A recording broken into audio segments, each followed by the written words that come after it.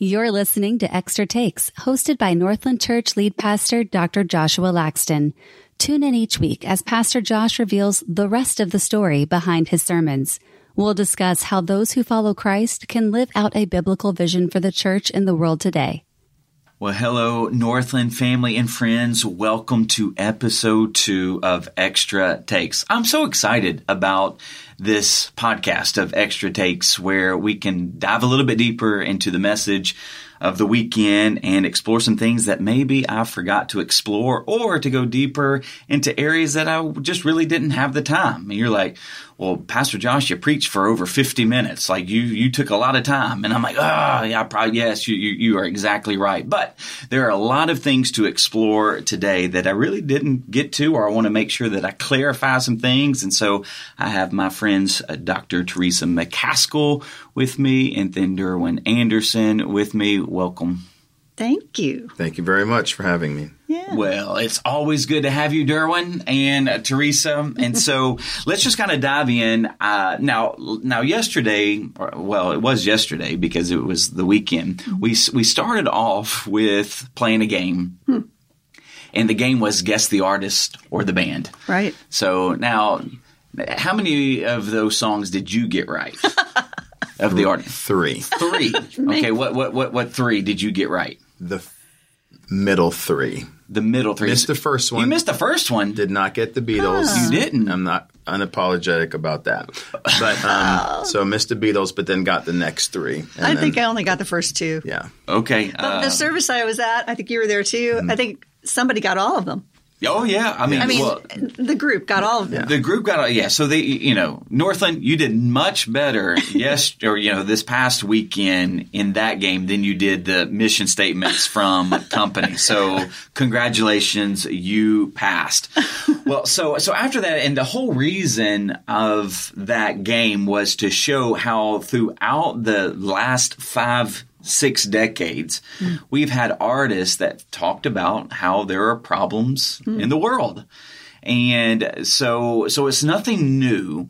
And the question that I wanted to kind of really explore was, all right, so why do we have problems? Where did those problems come from? And then what is God doing about those problems? Which led to this, this main point that I explored, which was shattered people build broken civilizations and they experience fragmented results. And then God comes along and he redeems a shattered people to build a God-glorifying civilization that brings blessing to all peoples. Now, I know that's kind of a mouthful, and normally I like to summarize it a little bit better, which I did, as you know, and Teresa helped me with this, was the when, what, how, and why of God's mission. But let's go back to the longer main point. Let's unpack that main point. I mean, obviously we did that in the body of the message, but just right here, let's drill down a little bit deeper. And what is that main point? Kind of how does that resonate with you, or what does that speak to you about in terms of shattered human beings building shattered civilizations? Yeah, I mean, I think it's tempting to think that things are worse today than they ever have been. I think that's a kind of hopeless way of looking at things, because I think in every time, every culture, there have been challenges. There's been evidence of the shattering of the ideal. But, I mean, you have to work really hard today to not be aware of the fallenness of this world. Yeah. It's everywhere. You just drive your car, or you turn on the TV or your computer or whatever. So I think it's a heavy kind of thing, except when you hear a sermon about it, then you start to see that this is such a big picture of God and what God is doing in the world, what God is doing because of who he is. And then you start to catch a vision that you would like to be a part of a positive turn. I mean, you may not see the whole, end result in your life, in our lifetimes, but God should be giving us glimpses of how he's redeeming the world as we live our lives. So, yeah. That's what I think. Derwin? Yeah, I would concur with what you just said. The breadth of what we see in comparison today versus 10, 20, 30 years ago, and the lengths that people go to actually partake in, the sin of choice is so heavy. But like you said, when we see and we understand what God's mission is and how God does redeem not just people, but he's redeeming his creation. Yeah. And it's neat to know that you can be a part of that. As a believer, you are a part of that. And but it doesn't take away from the vastness of, man, this world is corrupt. It's sinful.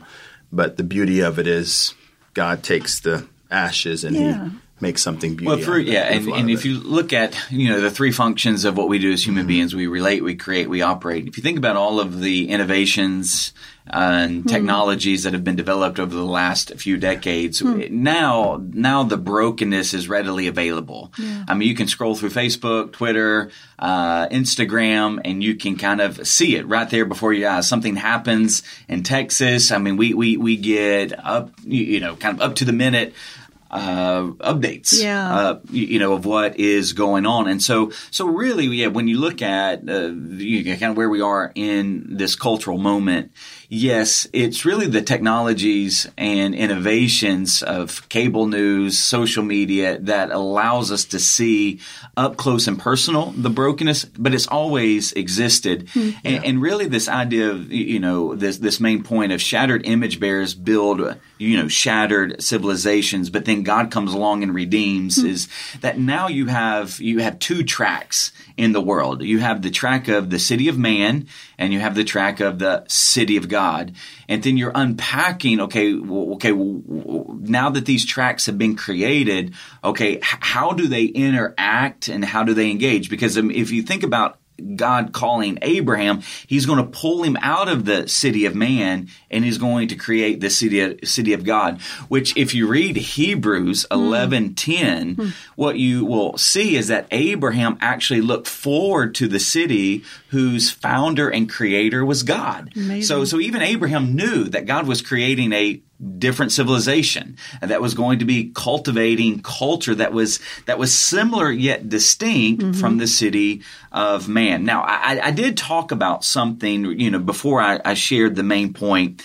I unpacked a little bit of the progression from the 1700s of the Enlightenment to the 1950, 1960, 1970 post-modern thought to now the new era that we are in. Because I think over the last 300 years, the reason why that was important is that mankind has, again, they've at least acknowledged, and we have our cultural theologians, the artists and these bands that are singing about it, but we've known something is wrong with the world, and the Enlightenment thinkers thought that human beings could solve the problems, but they couldn't, which is why modernism came on the scene and rejected a lot of what modern thinkers were saying. Is that you still have you've produced these world wars, the atomic bomb, violence, racism still out there. So you have not solved really some major problems in the world, which is why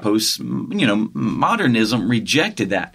But now we're living in a new era, which is a mixture of the two. How did you? What came to your mind? Was I too harsh? What do you think?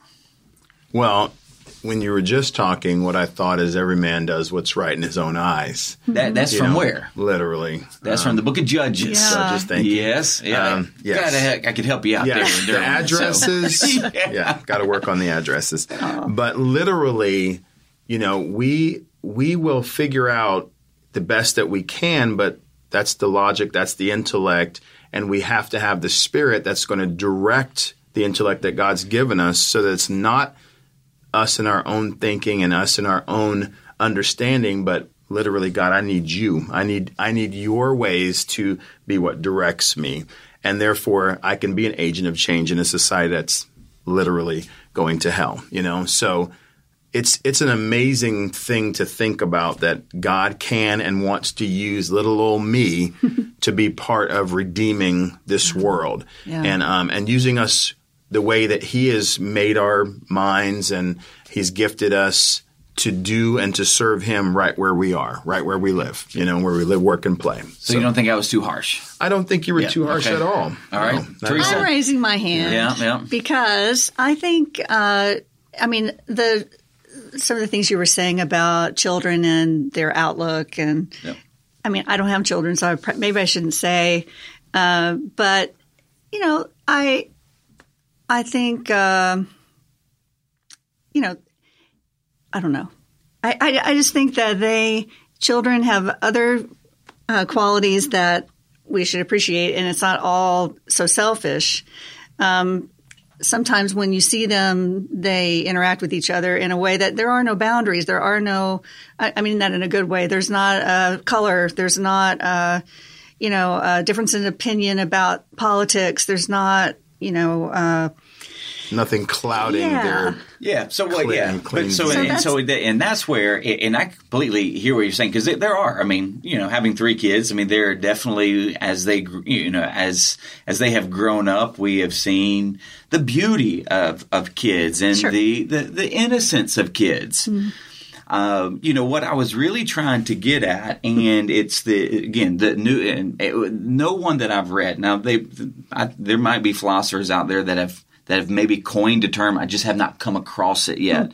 But that's the reason why I refer to it as the rise of the new social order and the metaverse reality. So when I think about the rise of the new social order, there is no underlying current or morality. You do just what you said. You do what's right in your own eyes. Right. Which when you look at children, they actually do just want to do what's right in their own eyes, regardless of what their parents say, right? And so it's like every man for himself. And so you're looking at the rise of the new social order, and it is predicated on what kids like to. They really don't want somebody telling them what to do. Sure. Now, I think as they age, they understand. Well, maybe some of them understand where some maybe understand where they need authority. But this is where I don't feel like I'm too harsh. I think I'm really trying to be real. Like if you really want to see what it looks like for kids to rule the world, wait another 10, 20 years. Wow. And you'll actually see what it looks like for the brokenness. Again, shattered human beings build shattered civilizations,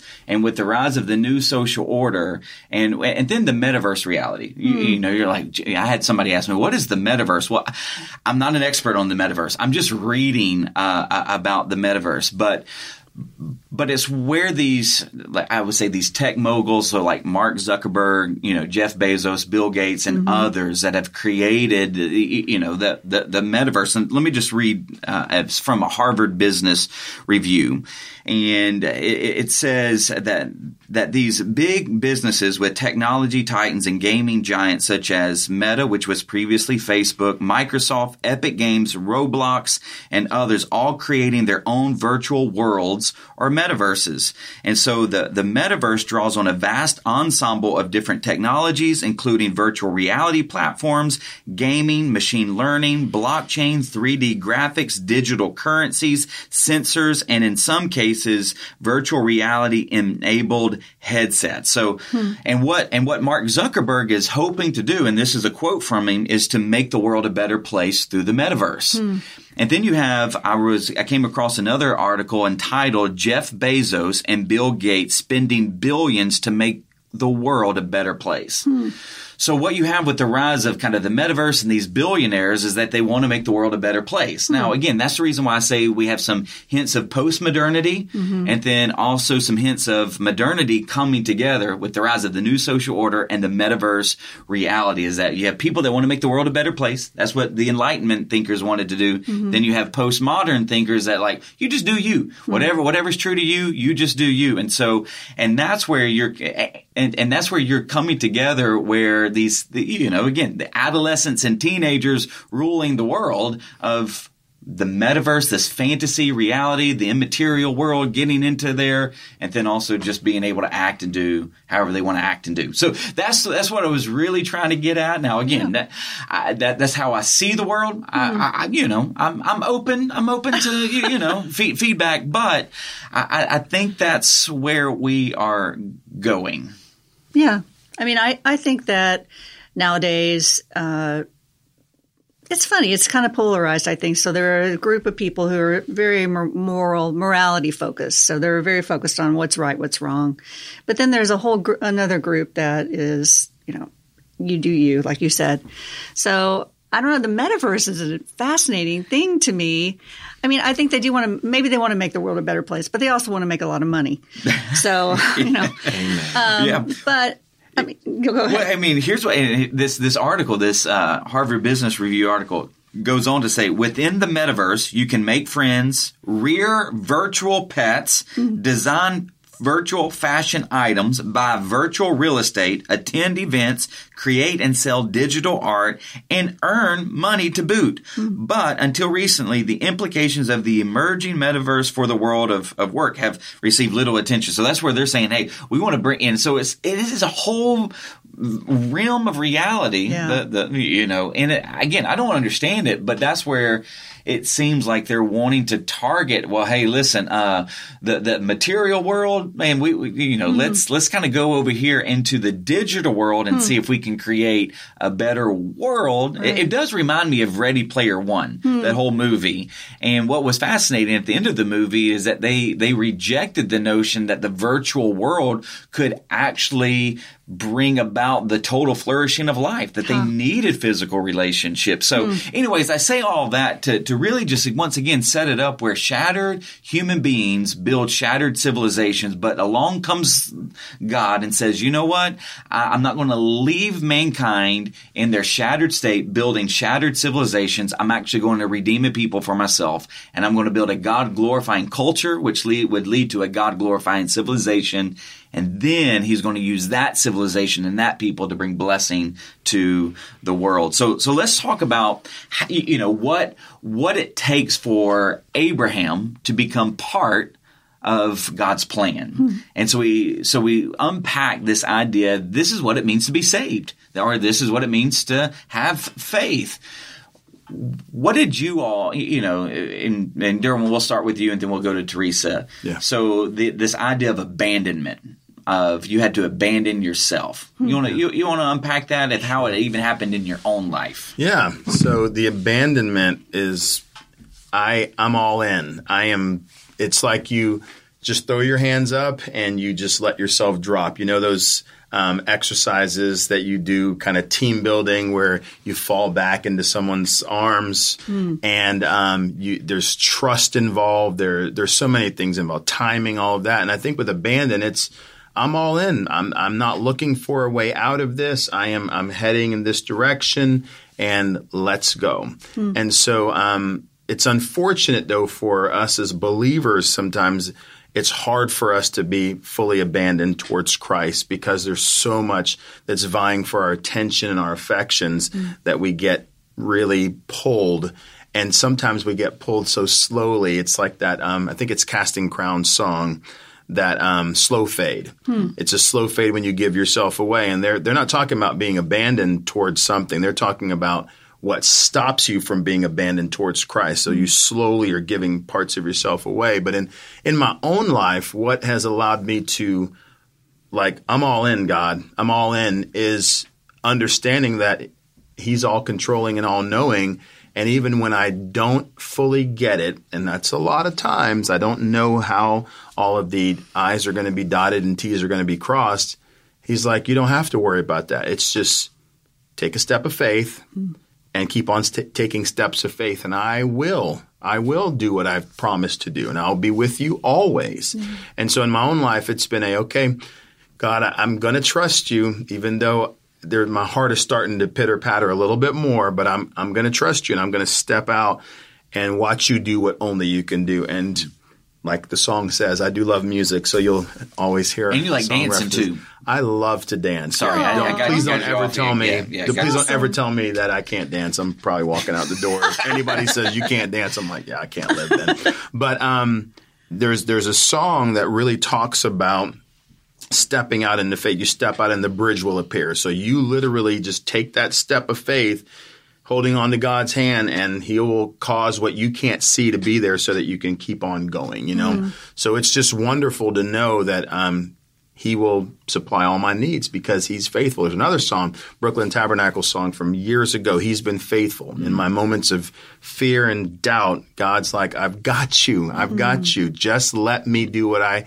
can and will do, and I will allow you to see that when you place your faith and trust in me, I will not let you down. I'll be there for you. So that's how it's been experienced in my own life. That's cool. That's good. And so, Teresa, as a really as a Pauline scholar, I mean, Paul actually talks about Abraham and his faith as a poster child. So dive a little bit deeper in this idea of faith, even from a Pauline perspective. Yeah. I mean, what's exciting about that to me is that, there's a lot of discussion about the way Paul interacts with his own heritage, his own Jewish faith. There's so much written about it.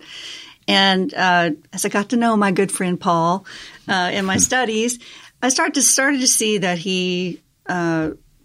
Abraham was the ideal. Abraham was the beginning of both the Jewish race, both Israel, and all Gentiles who would have faith. So there you don't have two groups that are in opposition to one another. You have two groups that are worshiping the same God. And there was a book I read in school, J. Ross Wagner, who talked about Paul using Isaiah a lot in Romans, in the letter to the Romans. And he said, when Paul became a Christ follower, he got this mission to Gentiles and trying to figure out, what does this even mean?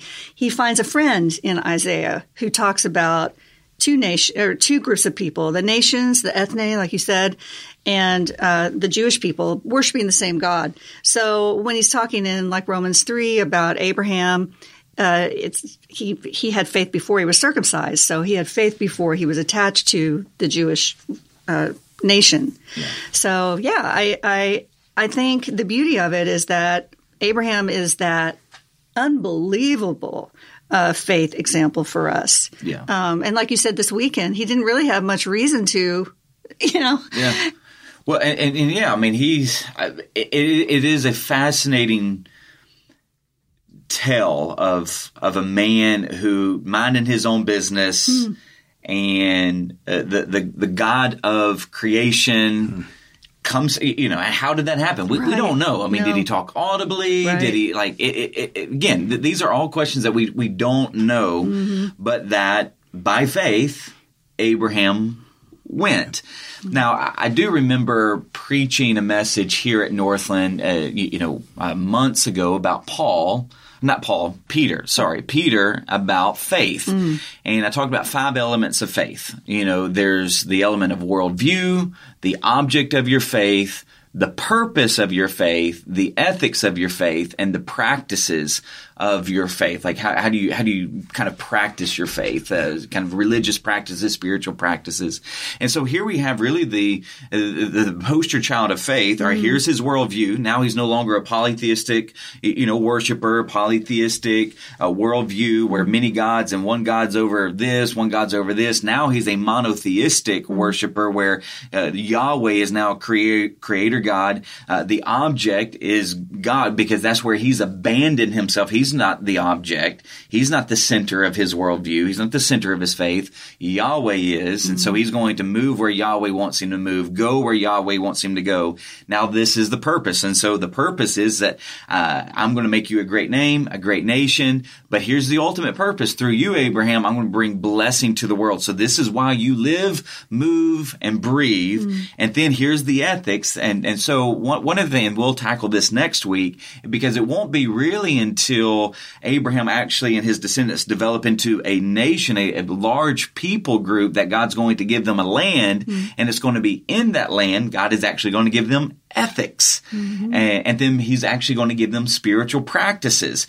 So, but what we have early on with Abraham is this is what it means to live by faith, is that you abandon your culture, you abandon control, you abandon your idea of greatness, you abandon your self-centeredness. And so here's the thing that I would really challenge believers is because faith is not in some sense this abstract thing where, I have faith. Because, both the Apostle Paul and James will talk about, the fact that Abraham had faith, he moved. Now, he wasn't saved because he moved. He moved because he was saved, which is why James would say faith without works is dead, is that works do not save.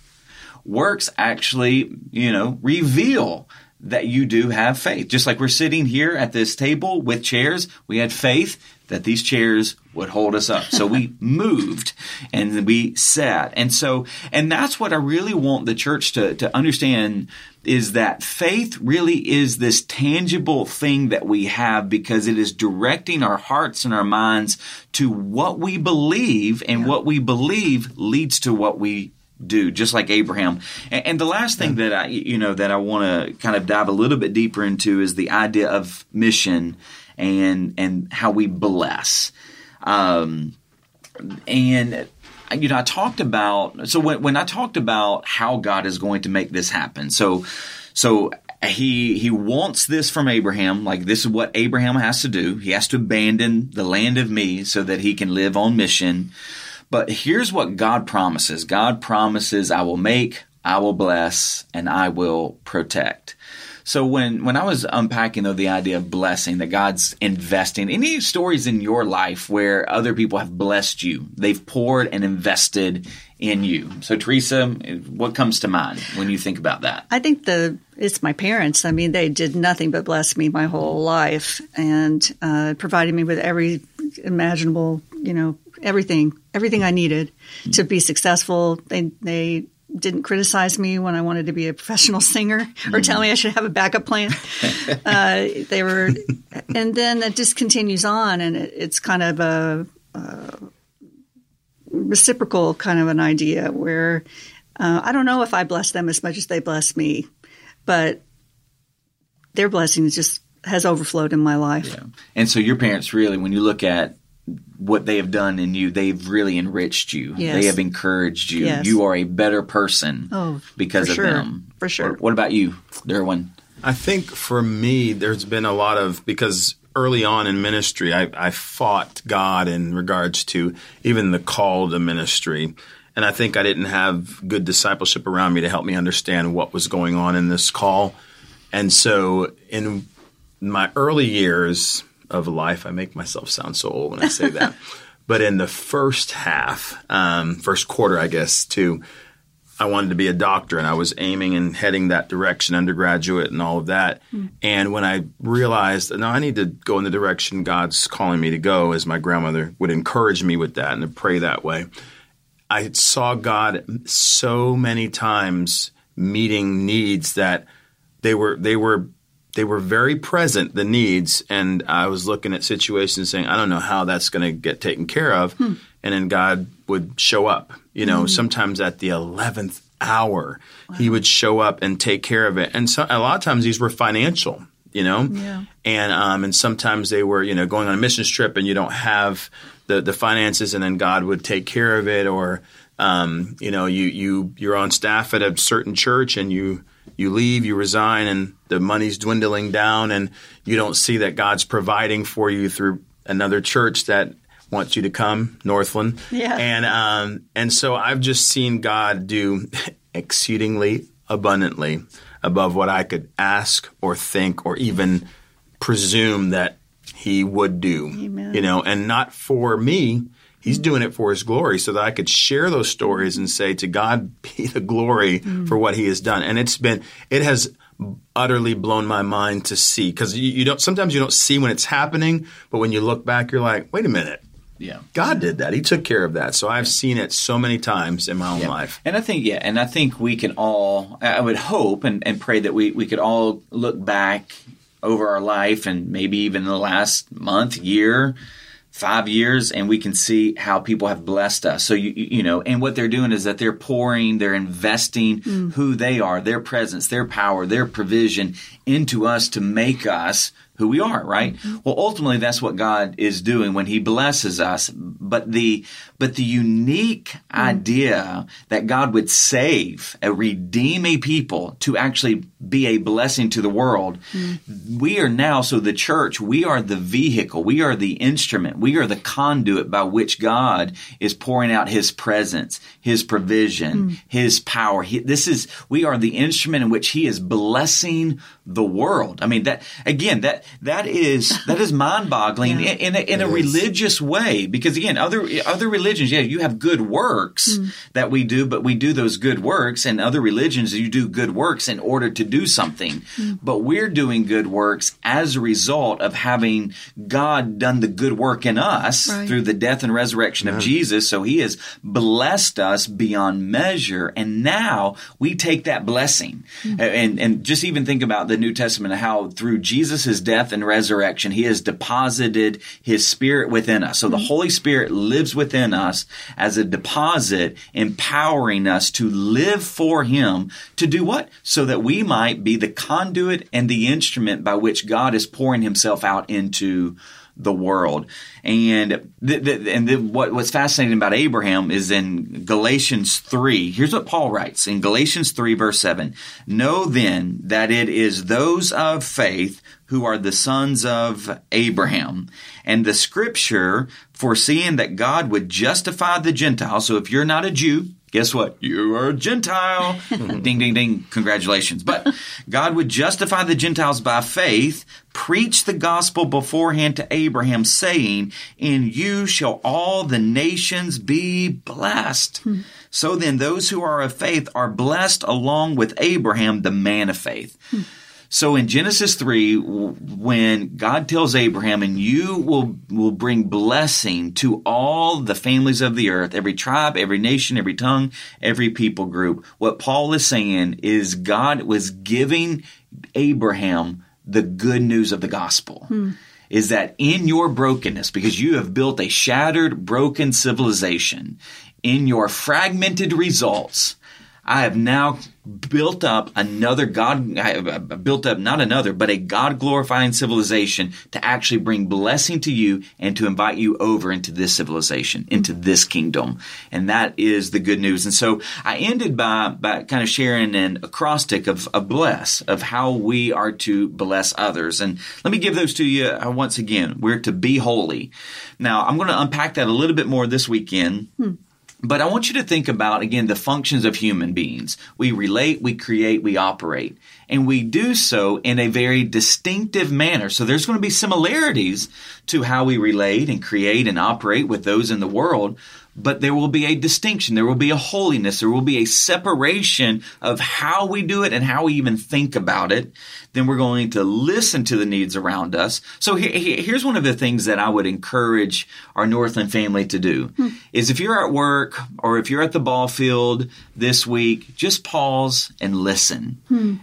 Just listen to what people are saying. Take someone out to lunch or sit down with them for a cup of coffee and just listen to them and just see what their needs might be. And then the third thing would be entreat the Lord. So pray to the Lord on their behalf. So again, here's what I would challenge you to do is pick somebody at your work, maybe in your family, maybe in your subdivision, your neighborhood in which you live, and just pray. Pray for their well-being. Pray for them.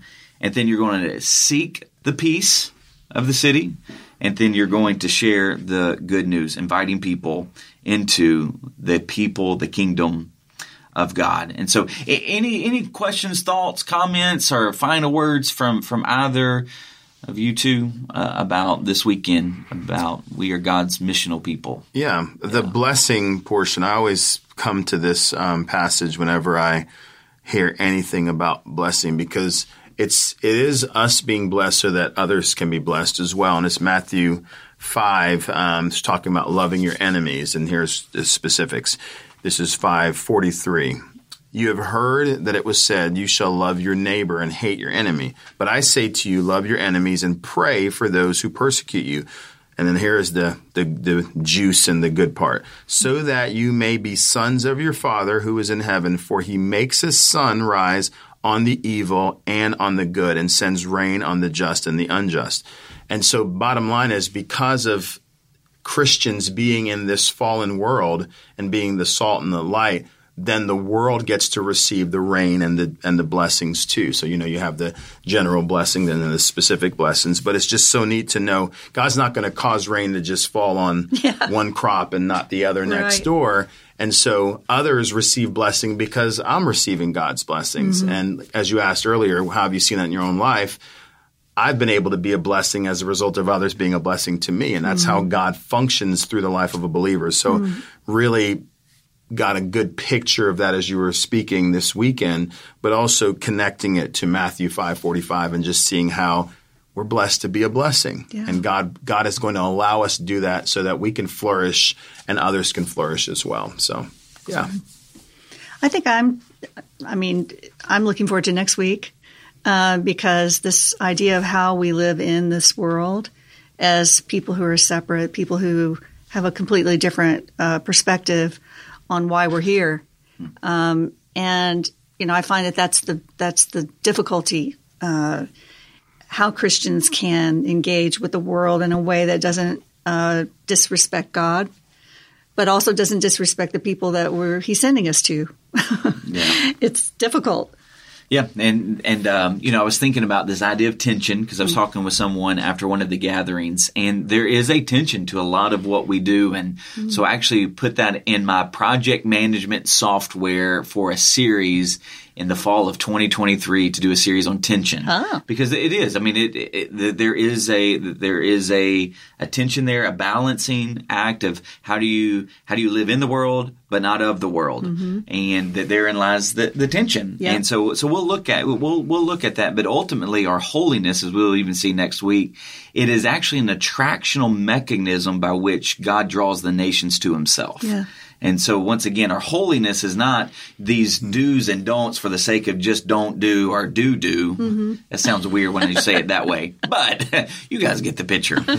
Well, hey, this has been fun talking and diving into some extra takes. So as our wrap up, we have now had 3 iterations of God's mission. Right. In just 2 weeks. The first iteration was that God was on mission to create a people to reflect His glory in all spheres of life. Well, that went south when Adam and Eve chose to sin. Therefore, in Genesis 3, God actually promises to redeem. So therefore, the second iteration is that now God is on mission to redeem a people to reflect His glory in all spheres of life. And what we saw this past weekend with Abraham is that God now is on mission to redeem a people from all peoples to reflect His glory in all spheres of life, which is one of the reasons, as I close, this is part of it. Hey, this is an extra take of an extra take. But one of the reasons why we want to be a diverse church, that we want to look like our community, and we want people from every socioeconomic background, every race, every tongue, the reason why we do all of that is because God is redeeming a people, one people from all peoples. And so it's in the good news of King Jesus that we reflect how He is bringing unity even in our diversity, which we really see embedded into Abraham's promise. That's redemption there. Absolutely. Well, thanks, Derwin, Teresa, for joining me today. Hey, Northlanders, we love you. We are grateful to God for you. Have a wonderful week. God Blessings. bless you guys. Thanks for listening to Extra Takes. Be sure to follow us on Spotify and Apple Podcasts so you won't miss a single episode.